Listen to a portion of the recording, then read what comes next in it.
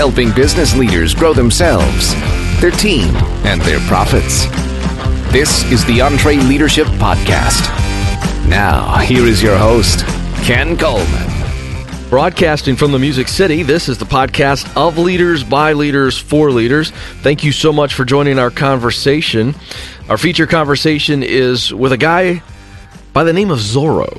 Now, I know immediately images are conjuring up in your head, and you're going, okay, Ken has officially had too much allergy medicine. But no, I haven't. Zoro is a real guy. He's Zoro the drummer, if you will.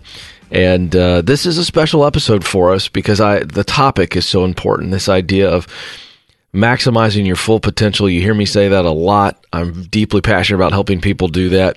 And when you run into a kindred spirit like Zoro, it becomes really, really special. We had a lot of fun. And it's also a special episode because I've asked Eric, the producer, to join me in studio. He's rarely on this side of the glass, ladies and gentlemen. But Will, the engineer, is over there, and he's in control of all the buttons, so nothing will run off the tracks. But the reason I have Eric, the producer, in here is because he brought Zoro, the drummer, to us with a deep personal connection. And Eric is a young millennial. He's a stud.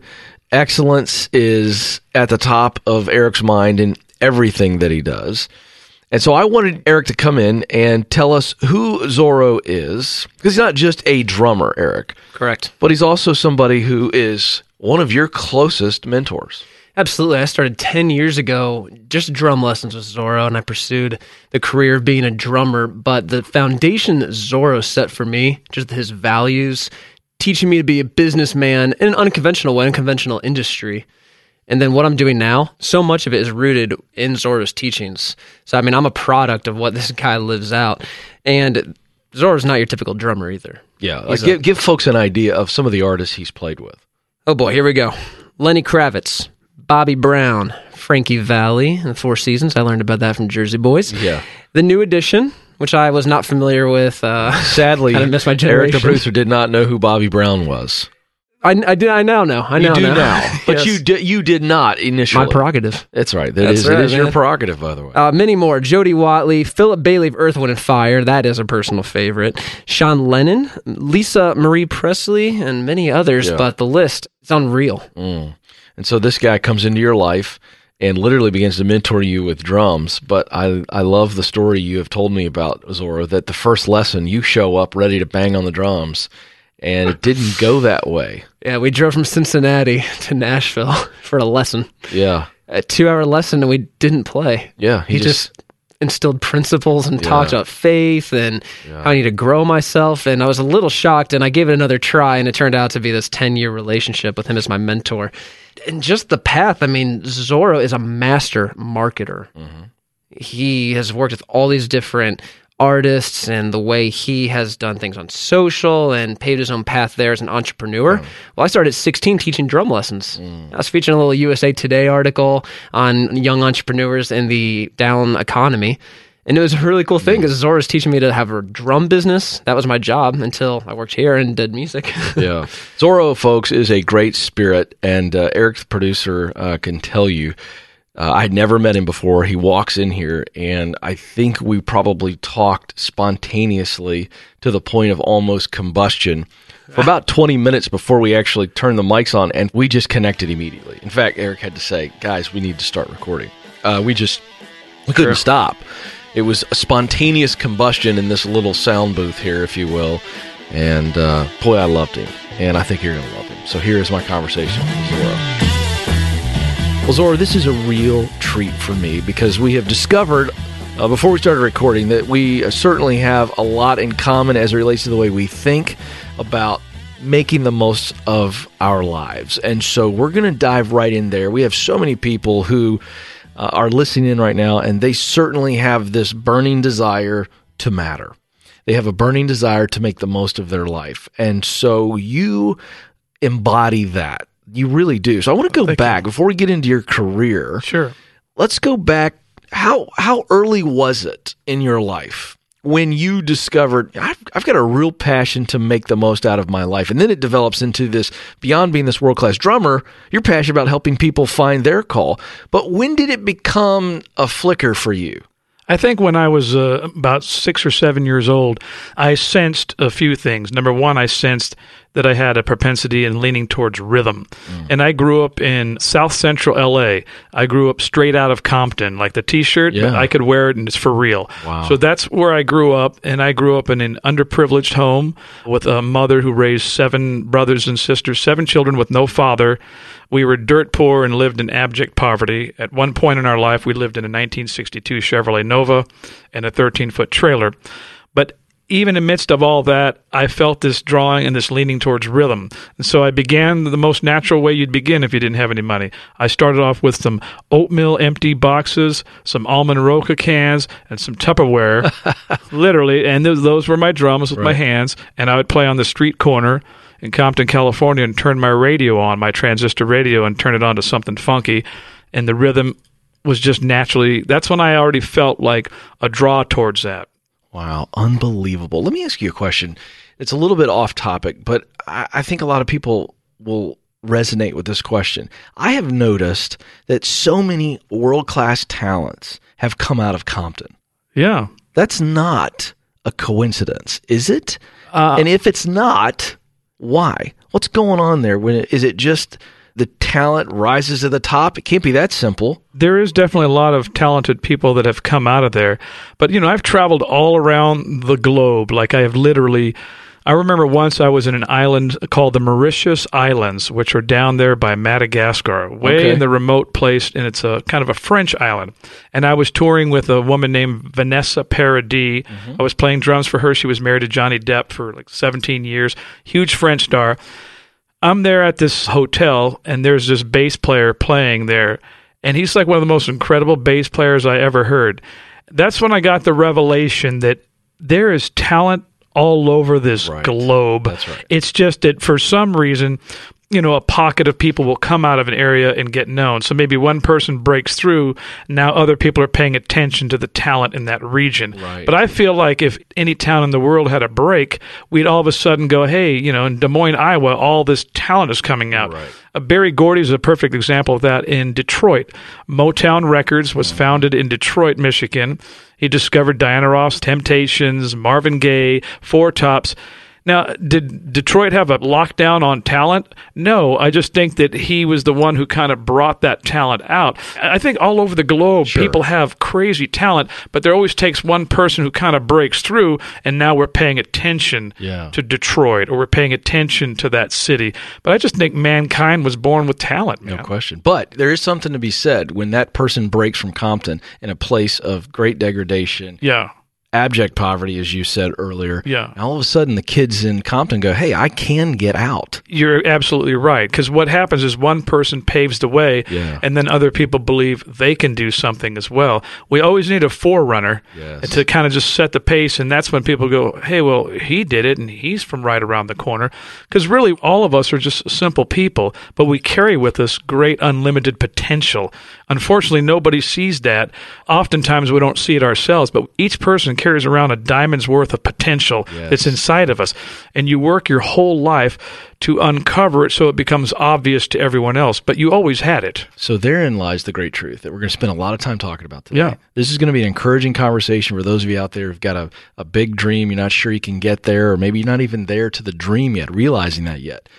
I want you to talk about this idea you just mentioned, that when we begin to fulfill our potential, everybody begins to notice. Here's the great truth. Fulfilling your potential, Zoro, is not about you. No. Exclusively. No.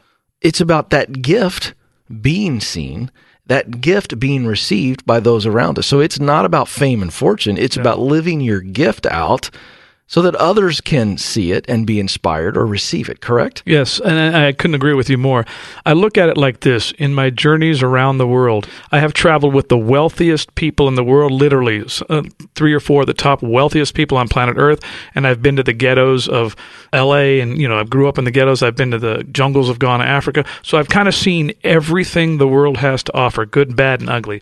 And I've kind of learned this. There's really only 2 ways to live your life. You either live a life of self or you live a life of service. If you live a life of self and the whole journey is about you, you will self-implode or self-destruct, or you will be unsatisfied.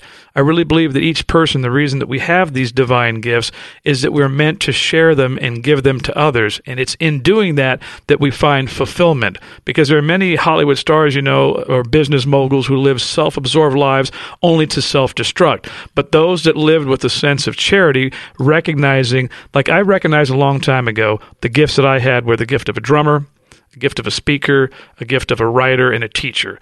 And once I recognized those, I decided the whole point of all this is to serve people with that. My greatest joy is when I'm serving people with those gifts. I don't get a lot of joy when it's just about me. So you said it very well earlier.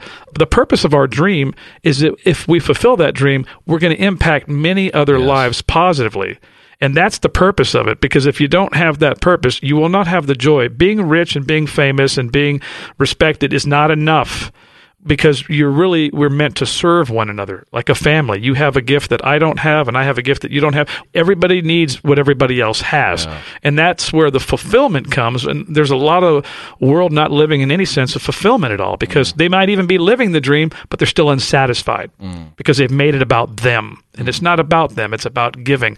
In the end, when people die on their deathbed, nobody thinks, gee, I wish I had more Grammys. I wish I was more famous. I wish I made more money. No, people are thinking about, I wish I would have given away more of myself. Yeah, and I think you must be rare in the music business. I mean, you may be too humble to admit that, but I think the average person listening here right now goes, I don't see a world-class drummer who's hanging out with the biggest names in music, all of a sudden deciding that, hey, it's not just about his craft and his art, it's about giving it away to others. So you're 6 or 7, you discover a passion, you're beating on boxes and Tupperware and you're out on the corner, and then take us fast forward.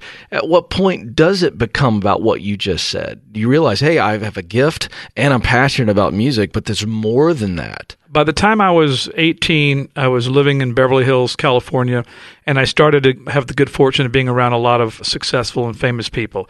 And I think as I observed so many of those people at a young age, and I still saw that, not all of them, but I still saw that many of them were not happy. Many of them were bitter or angry or unsatisfied. And I'm thinking to myself at 18 going, well, this is what most of the world is craving. This is what most of the world wants. Most of the world wants fame, fortune, good looks, power, and whatever you want to call it, sex, drugs, rock and roll. Most of the world is chasing after these, whatever, fleshly things, right? And they think, if I get that, if I can just have that, then, man, I'm going to be it, and I'm going to be happy. Well, I already met people that had all that, and then many of them weren't happy. So I thought, okay, there's something missing here. And that's when I realized very early on. And then I met other people that were very benevolent, very giving, very kind, very gracious. And you could meet 2 different, let's say, famous drummers or celebrities, and one of them wouldn't give you the time of day. And I've never met a self-centered person who was happy. Let's put it this way. I have never met a self-absorbed, self-centered person who was filled with joy. But I've met people that had equal success, but they had a different way of living. They looked at life as, who can I be a blessing to? Who could I encourage? They looked at that platform, and when they met me at 18, they go, here's a kid who's really hungry and ambitious. I'm going to pour into this guy for 5 minutes or 10 minutes. Maybe I could do what they could do, because they made me feel that they were approachable. But that's something that anyone could do, because we all carry a platform of potential to impact other people with whatever our job is. We're encountering people all day long. So are they going to have a good encounter with you, a positive one, or a negative one? And that's something that anybody could do. Folks, his book, The Big Gig, is must reading. It is Big Picture Thinking for Success is the subtitle, and there's so much in here. I'm just going to hop around, but I want to focus on a couple of early chapters in the book, because I think there's a great distinction here for people who want to maximize their potential. The Art of Attitude is chapter 4, and then the Art of Learning, and then the Art of Practicing. 3 great chapters as you really get into this thing, but I want to focus on the Art of Learning and the Art of Practicing. Yeah. Because I think there's a distinct difference there. Sure. So the art of learning, keys to developing your talent. I want you to talk about the art of learning, why that's so important early on. For people who are super ambitious, they're crazy hungry, there's a temptation to try to skip ahead and to want so badly and not to focus so importantly on what you need before you can ever start doing those realization of dreams and stuff. You have to start and work. So talk about the distinction between learning, and then we'll get into practicing. There's a difference. Absolutely. Well, first of all, whatever natural ability or talent that we have, let's say in my case, the first one I recognized was drumming. So it comes with an unlimited potential. If I have that gift in my DNA, and I can't make myself have that, we have what we have.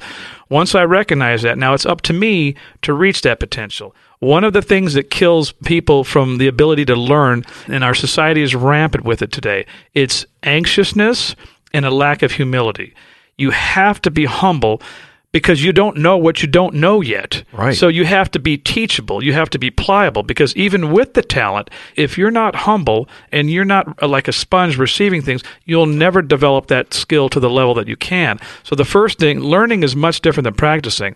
And I would advise anybody listening, whatever craft it is that you have, whatever dream you have to invest an inordinate amount of time into the investment of the knowledge and the acquisition of the knowledge. Because the difference between people that are successful and they're not successful in a given field are people with access to the information. You could have 20, guys that have a brain for stocks, but the person with the information of knowing what to do to build that is the person who becomes successful. So I was an avid reader. For instance, when I wanted to write a book, I had never written a book. I wanted to know, well, how do you write a book, and how do you write a book proposal, and what does that look like? I went to Barnes & Noble and I bought like 11 or 12 books on how to write a book proposal. I read every single one of them cover to cover. Within me, I already had the gift and the ability to write, but I still had to learn the craft. I still had to learn the craft of a proposal. So the thing that's keeping us a lot of times from reaching our potential is just that unwillingness to do the hard work. It's like one of my favorite quotes from Henry Ford. He said, "Opportunity is missed by most people because it comes dressed up in overalls and looks a lot like work." Mm-hmm. That's so true. It's work. Learning is work. You have to invest. I never wasted a single dollar in my life on drinking, drugs, or partying, ever. I'm probably one of the few guys in rock and roll for 35 years. I've never been drunk or never been high in my whole life. And not saying that to make myself sound like a saint. I looked at it like a business.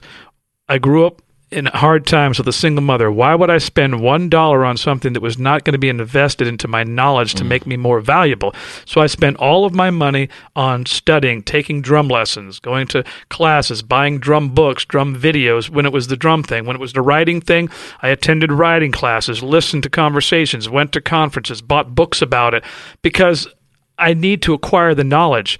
I can't make myself have the gift. I had the gift of writing, the gift of speaking, and the gift of drumming, but I can partner with that gift by doing my part, and it's work, pursuing that thing. Mm-hmm. But there's a whole generation of people, and I talk about this in my other book, the Zoro book. There's a difference between a dream and a delusion.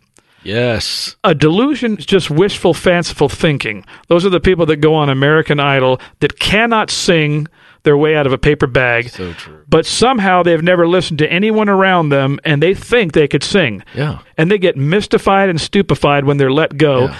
That'd be like me showing up at a building site expecting to be the foreman, and I know nothing about building. That's right. But delusion is different than a dream. A dream always has substance and structure and plans and blueprints, and there's a whole lot of steps to a dream being fulfilled. A delusion is just, I want to be a rock star, I want to be a writer, I want to be a Pulitzer Prize writer, without any of the talent or any of the work. Yeah. It's a misguided passion because there's no talent to back it up. Absolutely. Here's another thing, too, that I think it's important because you understand this more than most.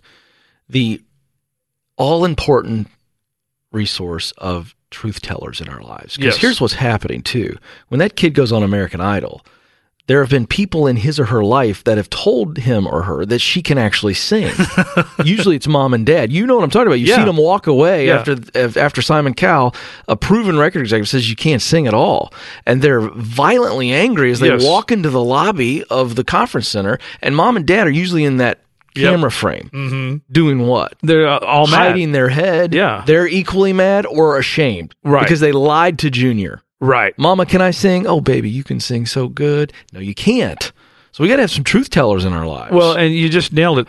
One of the most important things we can have in our life are, we always have blinders on. Every single one of us has a set of blinders on.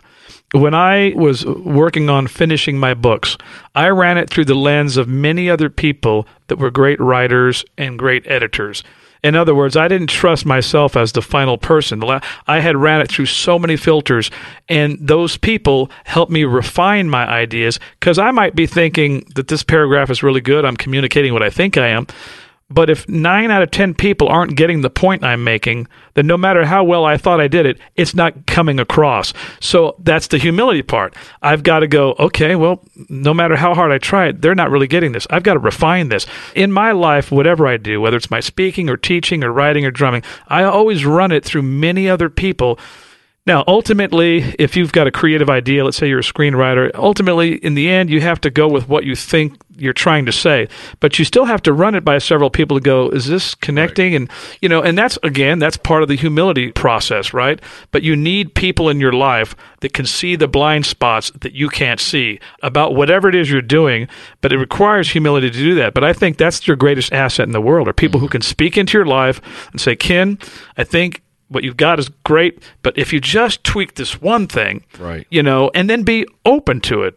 Today everybody thinks they know everything, and they want everything like yesterday. You've got to be soft, man. You've got to be humble. That's the real greats, and I've met some of the greatest artists in the world and greatest musicians. The real great ones are very humble, because they realize they can always learn more. You can never know all of anything, because there's endless amount to know about any subject. It's ever growing. It's ever changing. Which I've always been fascinated and impressed by the music industry's just natural collaboration. Mm-hmm. You don't see collaboration like that in many other industries, where you can take great songwriters, put them in a room together. They may have never met each other before. Yeah. And then an artist walks in, and it's their album. Yeah. And they've got this vision for it. And then all of a sudden, 3 or 4 of them work together to produce a really great song. That doesn't happen unless we're humble, unless we're learning live as we go through this.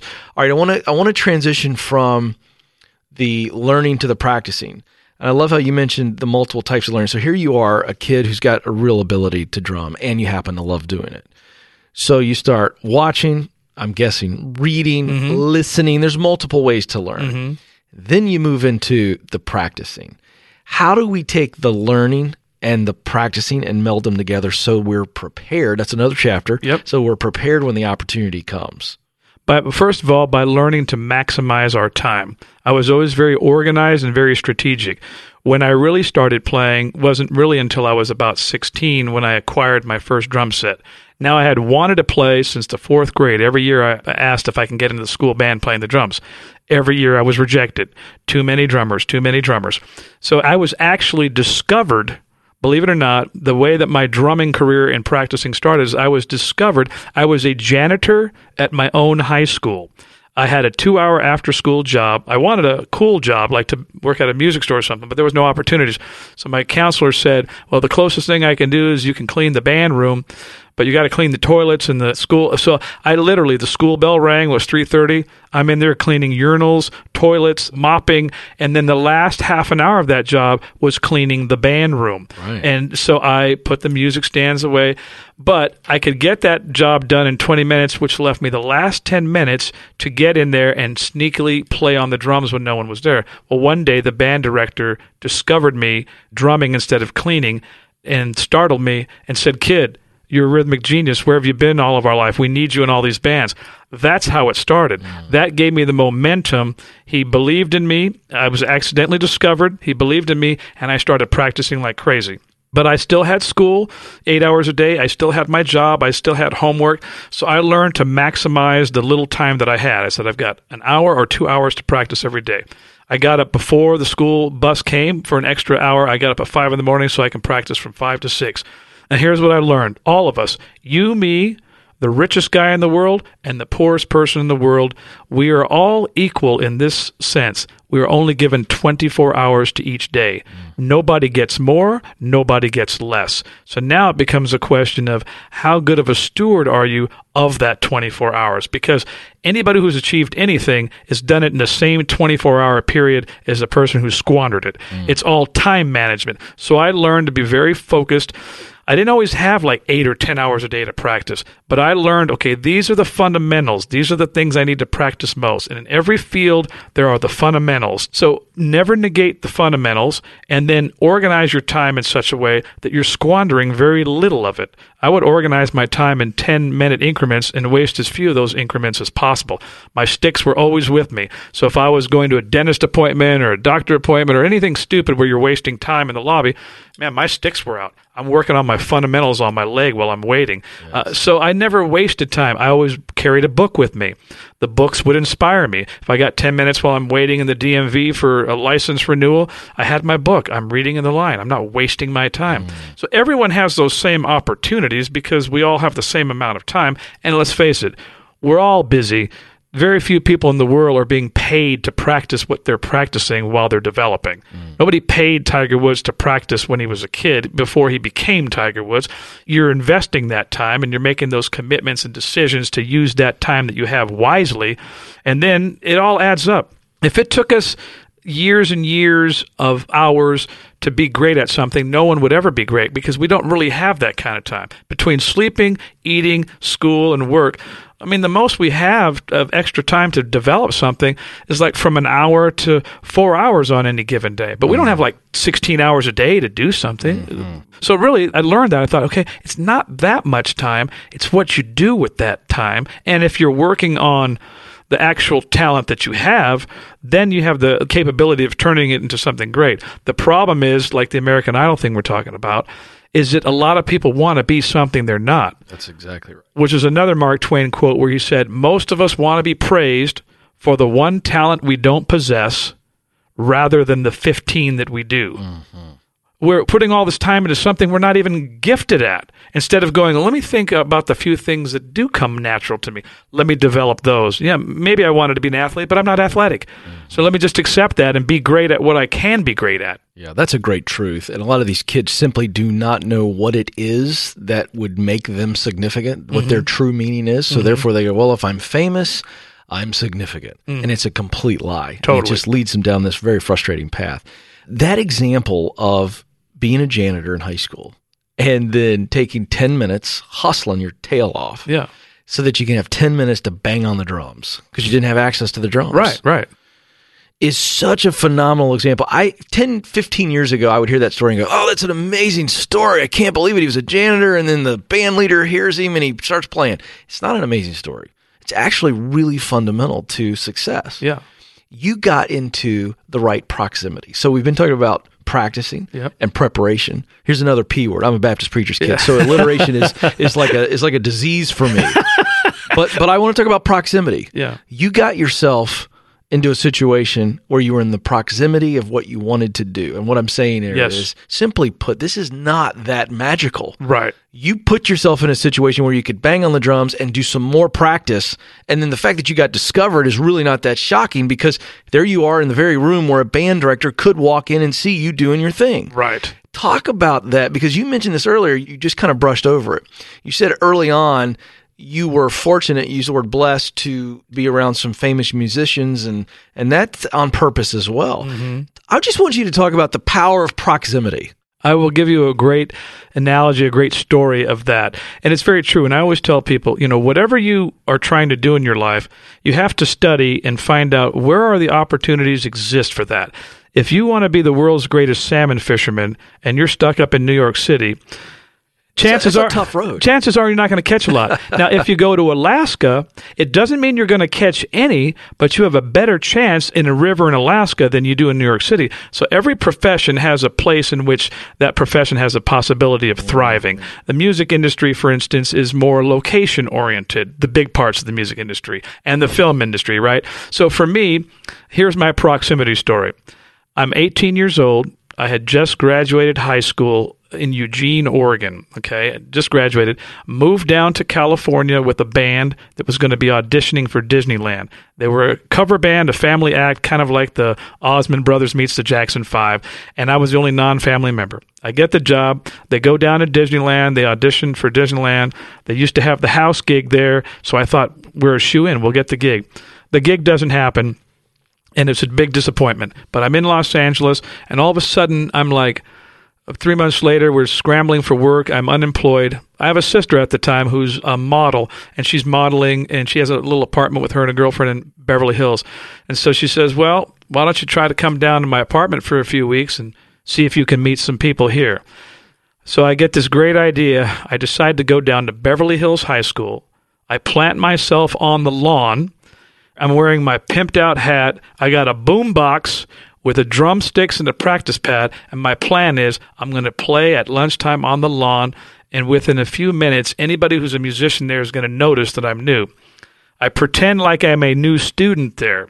I plant myself in an area, the closest area, where I realize there's going to be people from the music industry here. This is Beverly Hills.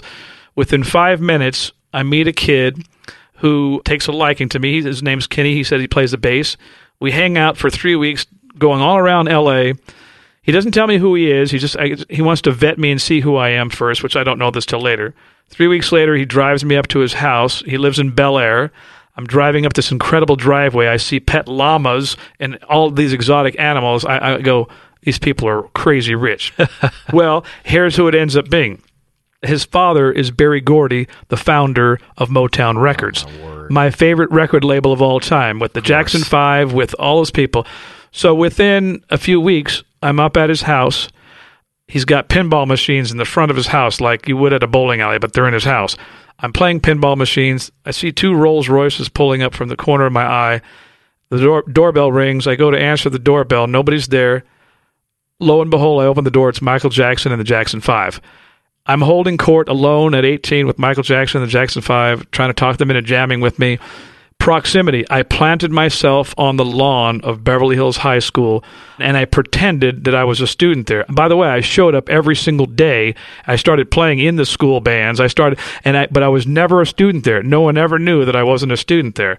But it was just faith, belief, courage, trust, boldness. But I placed myself in an area where the possibilities of meeting somebody would be greater than sitting in Eugene, Oregon, on a farm. And on that same lawn, I met Lenny Kravitz, who became a lifelong friend. Yeah. And so I meet these guys simply because I showed up on the lawn in the proximity of a place where a possibility would exist. Now, I've got to tell you that in my diary when I was a kid, I kept a diary from like 10 to 18. I wrote in my diary, it became a self-fulfilled prophecy. I wrote, one day I'm going to meet all of my idols. I'm going to meet Michael Jackson, the Jackson 5. I'm going to meet Earth, Wind & Fire. I'm going to meet Buddy Rich. I was visualizing, I was dreaming, but I literally would dream about it. But then I took some action steps by being in a place proximity-wise where the possibility existed. So there's a lot to say about vision. Also, to fulfill any vision takes a lot of courage. It took a lot of courage and a lot of gall to pretend that I was a student at a school, and this was 1980 when you could get away with that. No one ever knew I wasn't a student. I was there every day. Unreal. I relived my senior year without going to school. Yeah. Without having to do homework. Yeah, Kenny Gordy and Lenny Kravitz walk up to you. Yeah. I mean, just because you're out there and you're just putting yourself in the right position. Yeah. That's one of my favorite stories of all time. I knew the Lenny Kravitz story. I didn't know the Kenny Gordy story. Yeah. So that was fresh to me. I was thinking it was Lenny Kravitz because he writes the foreword to this book, The Big Gig, and he mentions that. He mentions that story. Yeah. He sees you over there, and he's like, this is a cool-looking cat. He kind of stuck out. He's talking about your clothes. Yeah, yeah. Really. And you end up, and to this day, you're very close with him. You've toured all over the world with Lenny Kravitz. Yes, but he was like a year and a half younger than me, but we met on the lawn at Beverly Hills High because I did something outlandish. And do you still have that boombox? I wish I did. Because that's a pretty historic boombox. I'm very sentimental, and I've kept many, many things from my childhood. I saved more things from my life's journey than most people I know. I wish I had that boombox, not only because it would be sentimental to me, but because it was actually great quality. It's when they first came out. And you know how it is with these manufacturers. The first thing they come out with is really great. Heavy, heavy parts. 5 years later, it's all cheap plastic and it's junk. Right. But the one I had was it weighed like a tank, man. And those speakers were amazing. I know. But that boombox kind of changed my life. No kidding. And the drumsticks and the practice pad. And I played on the lawn to some Earth, Wind & Fire, and I was just cranking it and going, okay, they're going to know I'm a new drummer, and I'm new in town. Yeah. All right, a few more chapters we're going to touch on here. Yeah. The art of reacting. Now, I love this. This is very personal to me. Yeah. Because when you're in broadcasting or when you're in music or you're in acting, you are the product. Mm-hmm. You're not selling a copier machine. No. So when somebody says, I don't want to buy your copy machine, it's not personal. Right. But when you have to audition, Yes. as I have and you have, Yeah.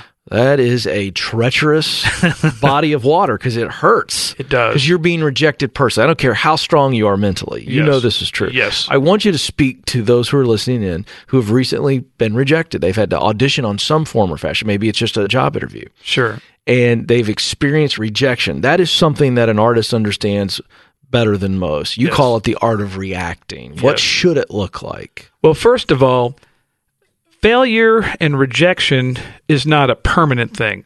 What makes it permanent is quitting. We have to understand that most of us are going to be rejected many, many times in our life. In fact, there's nothing that I've eventually succeeded at that wasn't first met with rejection. Every book that I wrote, when I wanted to become an educator, when I wanted to become a drummer, people that I auditioned for, my whole life is a series of rejections. But I didn't accept that as the final answer. Yes, it hurt. Yes, it was painful.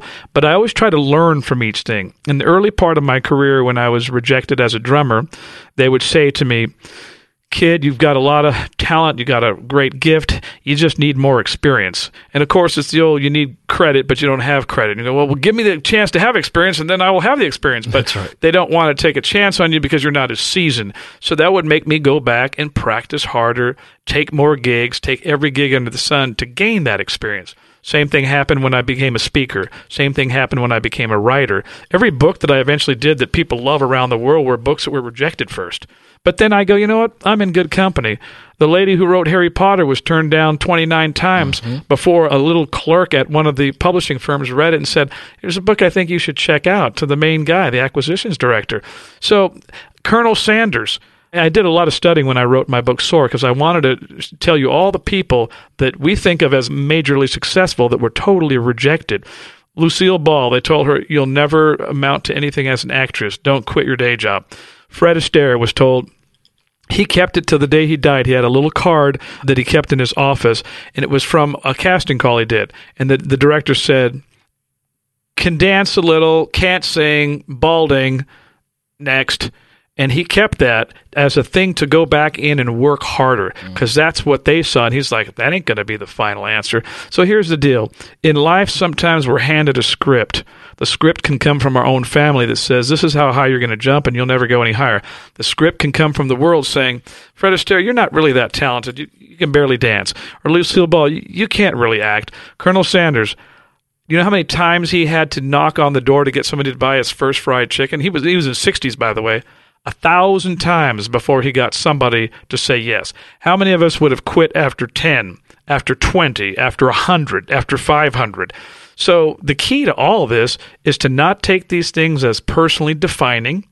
Learn what you can from it, meaning how can I go back and refine my product? How can I learn to speak better? How can I learn to write better? How can my fried chicken taste better? There's always something we can learn to improve whatever it is we're selling, whether it's a service or an item, right? So that's the first thing. If we can improve it, but then nobody can tell me when it's time to quit except me. And so it's really just persistence and perseverance. And, we've got all of history to show you. Thomas Edison, 10,000 experiments before he figured out what was going to make the light bulb last longer. I mean, he tried hair particles, every particle on the planet. I mean, most of us would just give up. So I think it's in my new book, Soar. The quote is from Thomas Edison. If we all did what we were capable of, we would literally astound ourselves. If we did what we were capable of, we would literally astound ourselves. So rejection is going to come to all of us, and it has no bearing on whether we have that actual talent or not. If we're pursuing something that we really do have a talent or a vision for, then it's up to us when we decide to throw in the towel. But there's no short answer for perseverance. I've tried not to take rejection personal. It's hard because, we're individuals with human feelings, and when somebody rejects you, you take it as they don't like me, but they just, you might not be right for the part, you might not be ready yet or whatever. I got rejected from a lot of gigs, but then eventually, one gig they said, you just don't play hard enough, because I was just young. And then I went into the practice room, man, for the next couple of years. I said, man, the next time somebody hears me, they're going to hear the hardest hitting drummer ever. And that's not going to be the comment anymore. And then I became very powerful. And when I played with authority. And I was never, ever let go because of that. But I had to have the humility to accept, well, that's probably true right now, but what can I do about it? There are things we can change and things we cannot change, and it's that serenity prayer. You have to have the wisdom to know the difference, and the things you can't change, if I'm a, white actor, I can't play Martin Luther King, no matter what, I'm not going to be that. So there's certain things we just have to accept. I'm not that, I can't be that, but let me be the best me I can, and there'll be the right role for me in time. Okay, I'm so glad you said that. To that point, that's where I wanted to go. It's awesome. Unbelievable. It's a great segue. Because when you think of a world-class concert and you go up there and let's just take Lenny Kravitz. You played with Lenny for years. Yeah. Still play with him. Yeah. So you go to a Lenny Kravitz concert, which I haven't done yet. Okay. But you're out there and you're watching him, and you just can imagine how incredible, it is, because you've got a world-class lead singer, you've got a world-class bassist, lead guitar, just go down the list, drummer. Yeah. The idea of role, when you're playing with a world-class band and an artist like Lenny Kravitz, everybody's got to know their role. Yes. And there's something to it. That song doesn't sound great in studio or live if the drummer isn't just absolutely crushing that role. And you can just go down the list. I think we get that. Yet, we get that when we watch something like that. But then we forget our role and to be so empowered and so alive in knowing that our role matters and not getting distracted that, hey, this is the part that I'm supposed to play. I want you to speak to that. Well, everybody listening right now is playing some role somewhere. That role is either, father, husband, wife, daughter, sister. We're all family, right? We're playing some role, and we're all somewhere. We're in school, we're at work, whatever. When I was the janitor at my high school, I was playing a role. The role was I was a janitor cleaning toilets. But I told myself this at 16 years old. I said, and the schoolmates used to, make fun of me, and the sports guys used to make fun of me. And I told them, I said, I may be cleaning the toilets now, but I'm going to clean these better than anyone who's ever cleaned them. When you walk by, this urinal is going to be glistening so bright, you're going to be blinded by the light, and you're going to know that Zoro made his mark here in the toilet. And because of that, one day I'm going to rise above. I knew what my role was. I was a janitor, but I was going to be the best one. And guess what? I didn't stay there. If we know what our role is in the company, at McDonald's, if you're serving and your role is to take the orders for the drive-through people, then be the best person that's ever worked there that never gets the order wrong, because you know how annoying it is when you're hungry and you leave and it's all the wrong stuff? Be the blessing to somebody and go, you know what? Every order that comes to me is going to be right. And you'll never stay in the same place if you understand your role. And in drumming, I always looked at it like an actor. So I spent years with, Frankie Valli and the Four Seasons and Bobby Brown and New Edition and Lenny Kravitz and Philip Bailey from Earth, Wind & Fire, and they're all different. And so I looked at myself more like an actor. A great actor like a Robert De Niro or an Anthony Hopkins or a Denzel Washington, whatever character they play, man, they become that.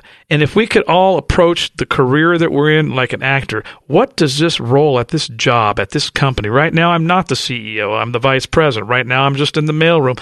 But what role am I playing? And let me play it the best I possibly can. And guess what? When you do that, you'll get another role, and they'll give you another role and another role because you did that so well that they go, we got to give him another role. So we're really all part of a team. There are no solo efforts in this world. Anybody who does anything, unless you're an undertaker, we're doing things that are in collaboration with other people. And if we can think more like a team player and that we are just a small part of that team, I've enjoyed as a drummer being a part of a team. I'm not the lead singer. I'm not the songwriter.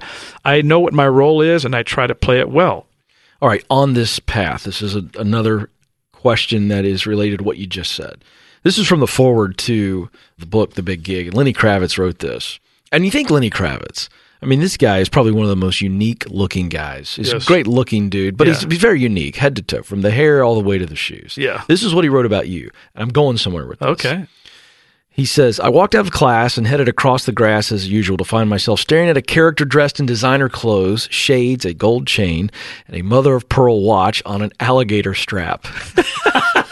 That's you. Yeah. All right, so now that leads me to the name Zoro. Yes. I've purposely held this question off.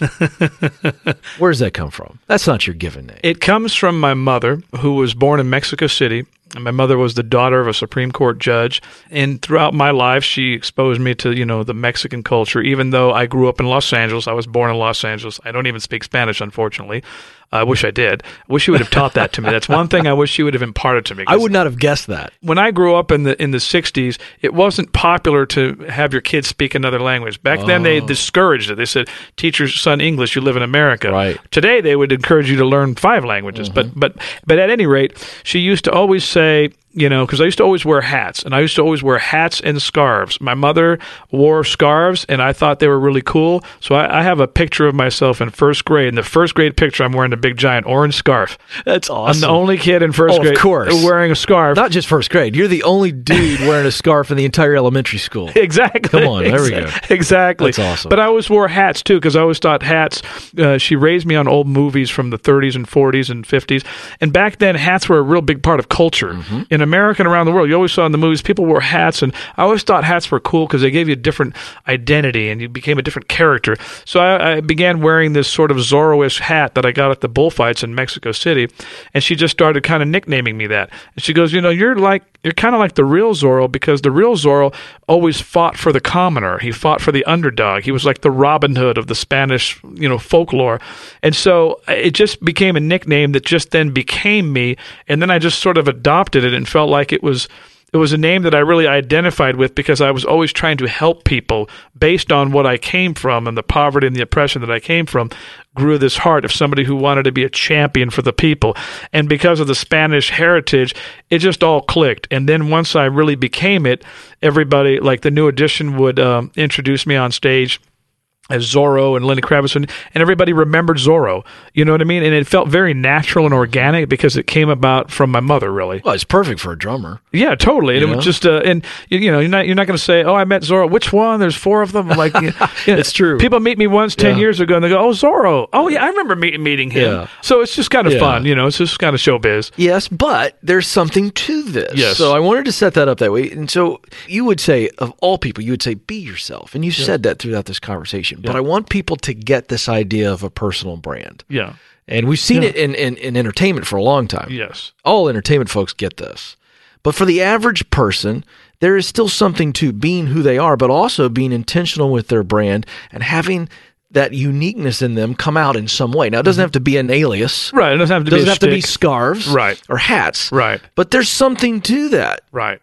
How can we, and encourage us to use our uniqueness to build a brand to allow us to maybe stand out a bit from the crowd? There's nothing wrong with that. No, there's nothing wrong with that at all. And in fact, we're all special in our own right.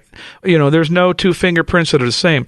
I have a chapter in the SOAR book. The chapter is called B-E. It's the 8th life principle. To really succeed in this life and on this planet, to be everything you were created to be, you have to embrace who you are and be that original person, because in there is where you're going to find your true strength. Yes, we are all influenced by our predecessors. Sir Isaac Newton said, "I stand on the shoulders of giants that preceded me. That's why he succeeded." Well, we all build off of what the last guy built, right? But we find our own way of doing it. And the way I look at identity is I look at it like a secret melody. If I were to give you a spiritual analogy, I would say God created each person with a secret melody. It's like an access code, and he only gave you that access code. It's a secret access code for only you, and a melody that only you, in your whole DNA, only you are wired to sing that. Look, I'm in a field where there's a bazillion drummers, right? But at a certain point, after being influenced by a lot of people, I realized, in the end, this has got to come out Zorro. I can have all these influences, and they're all a stream of who I am, but I got to let it come out and be me. This can happen when you're 12, 18, 40, 60, 70. It can happen whenever you begin to embrace who you are. And all the things about me that made me different. I grew up with a single mother, an immigrant mother, 7 brothers and sisters. There were no men in my life, no uncles, no aunts, no grandparents. So I grew up more tender-hearted because I had this very sentimental, soft Mexican mother, and I realized I'm kind of like her. And instead of shunning that, I go, well, that's my life. That's how I grew up. I just have to embrace who that is. An example would be, I put it in my dedication, in my SOAR book, I dedicated it to the 3 women in my life that were the most powerful women in my life, because women shaped my life, starting with my mother, my sister, and my wife.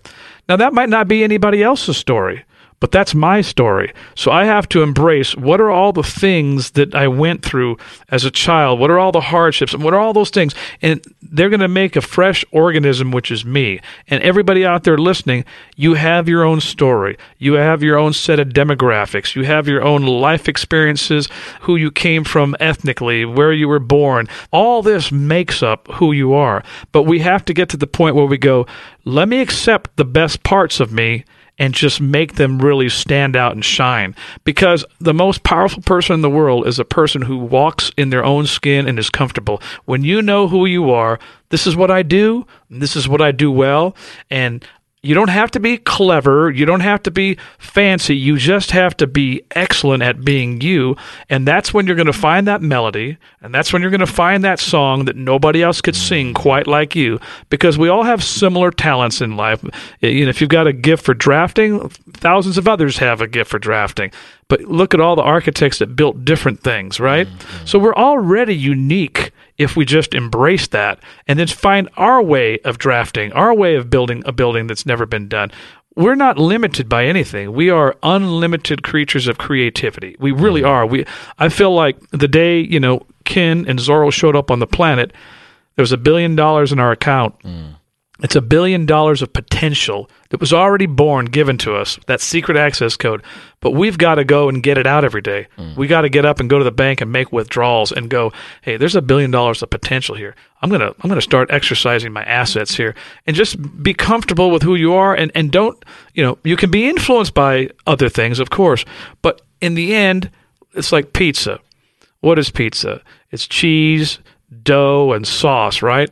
But all over the world, people make pizzas, and they taste different with those same 3 ingredients. Isn't it amazing? With 3 things, how many different ways you can make stinking pizza? Yeah, that's good. Because they've all learned how to put their kind of tomato or their kind of oven at what temperature and their crust. So all we got to do is find our song with our unique gift and just sing your tune. And that's where people are going to go, hey, I've never heard that song. I like that song. Right? Because you're just you. That's so strong. Okay, I'm going to ask you a few quick questions. Sure. This is kind of a speed round, okay? Because I can't let you go a world-class drummer without asking these questions that are kind of popping up. I can't ignore them. It's like a little voice over here, and it's going, ask this. So this is for our audience because this is fun. World-class drummer here. You've already heard a good list of people he's played for, so here we go. Favorite venue that you've ever played in? I know some of these are hard to answer, but I just want you to answer them. Favorite venue I ever played was outside in front of the Washington Monument, Washington, D.C., 4th of July, because when I played there, it was an outdoor concert free to the public. I was with the New Edition, a big group in the 80s, and we played for close to 2 million people. Wow. It was a sea of people in every direction. And I've got a picture of me by the drums, and all you see, it looks like Moses' movie, you know, and so that was an epic moment. You've traveled the world to play concerts. Favorite city in the world? Favorite city in the world? Gosh, it's somewhere. I know these are tough. It's going to be somewhere in Europe, somewhere in Spain or Italy where the people were just on fire. Maybe Rome or Madrid because of the people. Yeah. Really, my favorite cities become where the people are that just have love and life and enthusiasm, and those Latin people from the world, they're just on fire. Favorite song to play drums to? Ooh, I know they're getting harder. It's going to be. It's going to be anything by Earth, Wind, and Fire. Okay, all right. Any great groove by EWF, you know, and I got to play with most of those guys. So, yeah, that Earth, Wind, and Fire was one of my favorites. All right, all you millennials out there that are scratching your head, you need to go search them on the internet. I'm sure, hopefully they know who Earth, Wind, and Fire is. And also Frank Sinatra. You played for Frank? No, I loved Frank. Oh. My mother took me to see him when I was 11 years old, and the concert changed my life. I was going to say. So I love playing along to any great classic Frank Sinatra song. They're just beautiful. All right. Favorite concert? Can you remember a concert that just sticks out more than any other one? Would it be the same as that favorite venue? Would it be that same concert at the Washington Monument? Probably the favorite concert that sticks out is when I saw Sinatra. Mm-hmm. Also, I was 7. My very first concert ever was Diana Ross and the Supremes and the Temptations when they were super hot in the 60s. And that was kind of a life-changing concert because I focused in on the drummer, not knowing I was going to be a drummer. And there was something about that rhythm that beckoned me down. So that was a pretty incredible incredible concert. Do you love the drum solos more than just playing along in a song? Not particularly. Like I do appreciate a great drum solo being a drummer, but I've always dug more than just the drum solo, a drummer who really played great for the song. I dug drummers who really were part of ensembles and they understood their role and their job was to serve that song. So like, all the great R&B drummers of James Brown or Aretha Franklin or big band drummers like Buddy Rich, people that knew this is the role that I'm playing. I enjoyed the parts they crafted and the things that made people dance, the funky beats that made. But I do enjoy a great drum solo, but I couldn't hear drum solos all day and I'm a drummer, but I could hear great songs all day. Final question. This is just for pure fun. If you could only pick one artist that you've never played with and you could have one concert with them where you played drums for them, who would it be? Man, it would be one or two of them, and we'd have to flip a coin. Okay, give me both. It would have been Elvis or Frank Sinatra. Yeah, wow. Elvis or Sinatra. Can't go wrong there. Because they're both extraordinary, just in different styles and realms. I was too young to be with those guys, but to play a concert with them, I would have been either one of them. So good. He is Zoro. And again, 2 books. He's been talking about both. Of course, one is The Big Gig, Big Picture Thinking for Success. And the new book is called Soar. You Were Meant to Live for So Much More. I could not agree more with that tagline. This is a great man, and you need to get both of these books and tell them where they can connect with you online because you do blogging, you speak, you write. Obviously, I'd love for them to know how they can connect more. Yes, it's Zoro, Zoro Ministries, Ministries, just like it's spelled, zoroministries.org. I have blogs on there, motivational quotes, motivational moments. I have like 1-minute videos on there, just stuff you can get totally inspired. And then the books you can get on Amazon.com and at Barnes & Noble. Well, let me tell you something, friend. I could do this for hours upon hours, but unfortunately we don't have that time. But thanks for being with us. We're better for it. Ken, you are a blessing to work with, dude. You are a very smart, intelligent man. Your questions were poignant. It was like talking to a lifelong brother. This was the easiest thing in the world, communicating with you, and we have similar hearts. We're kindred spirits, so thanks for giving me this opportunity, allowing me to share my heart with your listeners, and allowing me to go long-winded on some of these answers. There's so much in me, and it's fun to release it to people. I love inspiring people. That's what I live to do, is to be an inspiration. So you've given me that opportunity. Well, I hope you enjoyed that conversation. The conversation continued for us. Eric, you have done some scavenging, I guess. You got some bonus material. Tell folks what you're going to give them. So Zoro, he actually spoke for our entire team at our Wednesday devotional, and he is such a man of faith. We know some of you would love to hear that audio. So on this episode post on entreleadership.com/podcast, just click the post. The second MP3 you'll see there is Zoro talking to our team about his faith journey, living out his faith in the marketplace, the effect it's had, and it really meant a lot to Dave, our leaders, the whole team. So that's just bonus audio for you guys. And if you want to see the fun chemistry between Zoro and Ken, just go to our social media. We have a fun clip, and the ending of it, well, Zoro lives up to his true name of Zoro. Oh, it was hysterical. Is that at Entre Leadership? The Twitter feed and Instagram and all that? Twitter, Facebook, Instagram. We're vamping up on all of that, so check it out, really guys. That's funny. Very good stuff. And by the way, I want to mention one more time, because he mentioned both books during our conversation, but he's got 2 great books, The Big Gig, Big Picture Thinking for Success, and then Soar, 9 Proven Keys for Unlocking Your Limitless Potential. So go check them out, and I hope you enjoyed that. Hey folks, our Entre Leadership team is bringing you an amazing resource this month. It's absolutely free. How to create core values. I'm going to take you through 5 steps that'll help you develop and then communicate your company's guiding principles. Nothing is more obnoxious in my mind than when a company says they have core values and then nobody knows what they are and you never see them. This isn't motivational material. This ought to be lighthouse material. Right? It's what every company member can see. No matter where they're at, no matter how the weather is, how rocky things are, they can look up and see that virtual lighthouse. That is, these are our values. And so we want to make sure that you take us up on this. Again, it is a cheat sheet. Easy for you to begin the conversation and then apply it by cranking these things out and living by them. So you can get it 2 ways. You can text EL Values. All one phrase together, EL Values. Text that to 33444. That's 33444. Or, as always, you can get the link to this great resource in the show notes at entreleadership.com. Click on podcast, and then you just go to this episode, and you know that it is waiting for you. Well, folks, I enjoyed Zoro so much. I hope you did as well. I just want to say, as I always do, on behalf of Eric, the producer, our engineer, Will Rudder, and the entire Entre Leadership team, we are so very grateful that you listen to us. Spread the word, will you? And again, we'll talk with you very soon.